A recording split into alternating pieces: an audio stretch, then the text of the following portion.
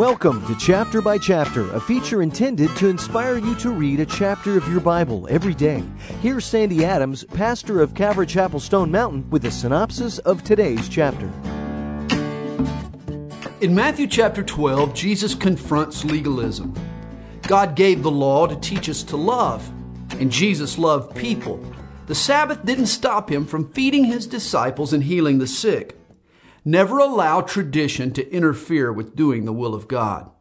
Jesus spurned publicity. He came not to attract attention to himself, but to lead us to God. Jesus handled people as he would a delicate piece of fine china. People are fragile. We must handle them with care. The Pharisees were in danger of an unpardonable sin. Jesus' miracles were the Spirit's witness of who he was.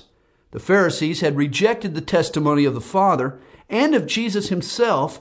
If they continued to snub the Spirit, they would be turning a deaf ear to the final note in the heavenly call. The Pharisees' rejection of Jesus was proof of the sin in their heart. The mouth speaks what the heart holds. Jesus tells a parable of a man who is cleansed of a demon only to have the demon return with a few of his friends. It's not enough to empty our life of evil. We need to fill it with God. Finally, Jesus defines his family. He considers spiritual ties to be stronger than bonds of blood. How important to you are your spiritual kin in Christ?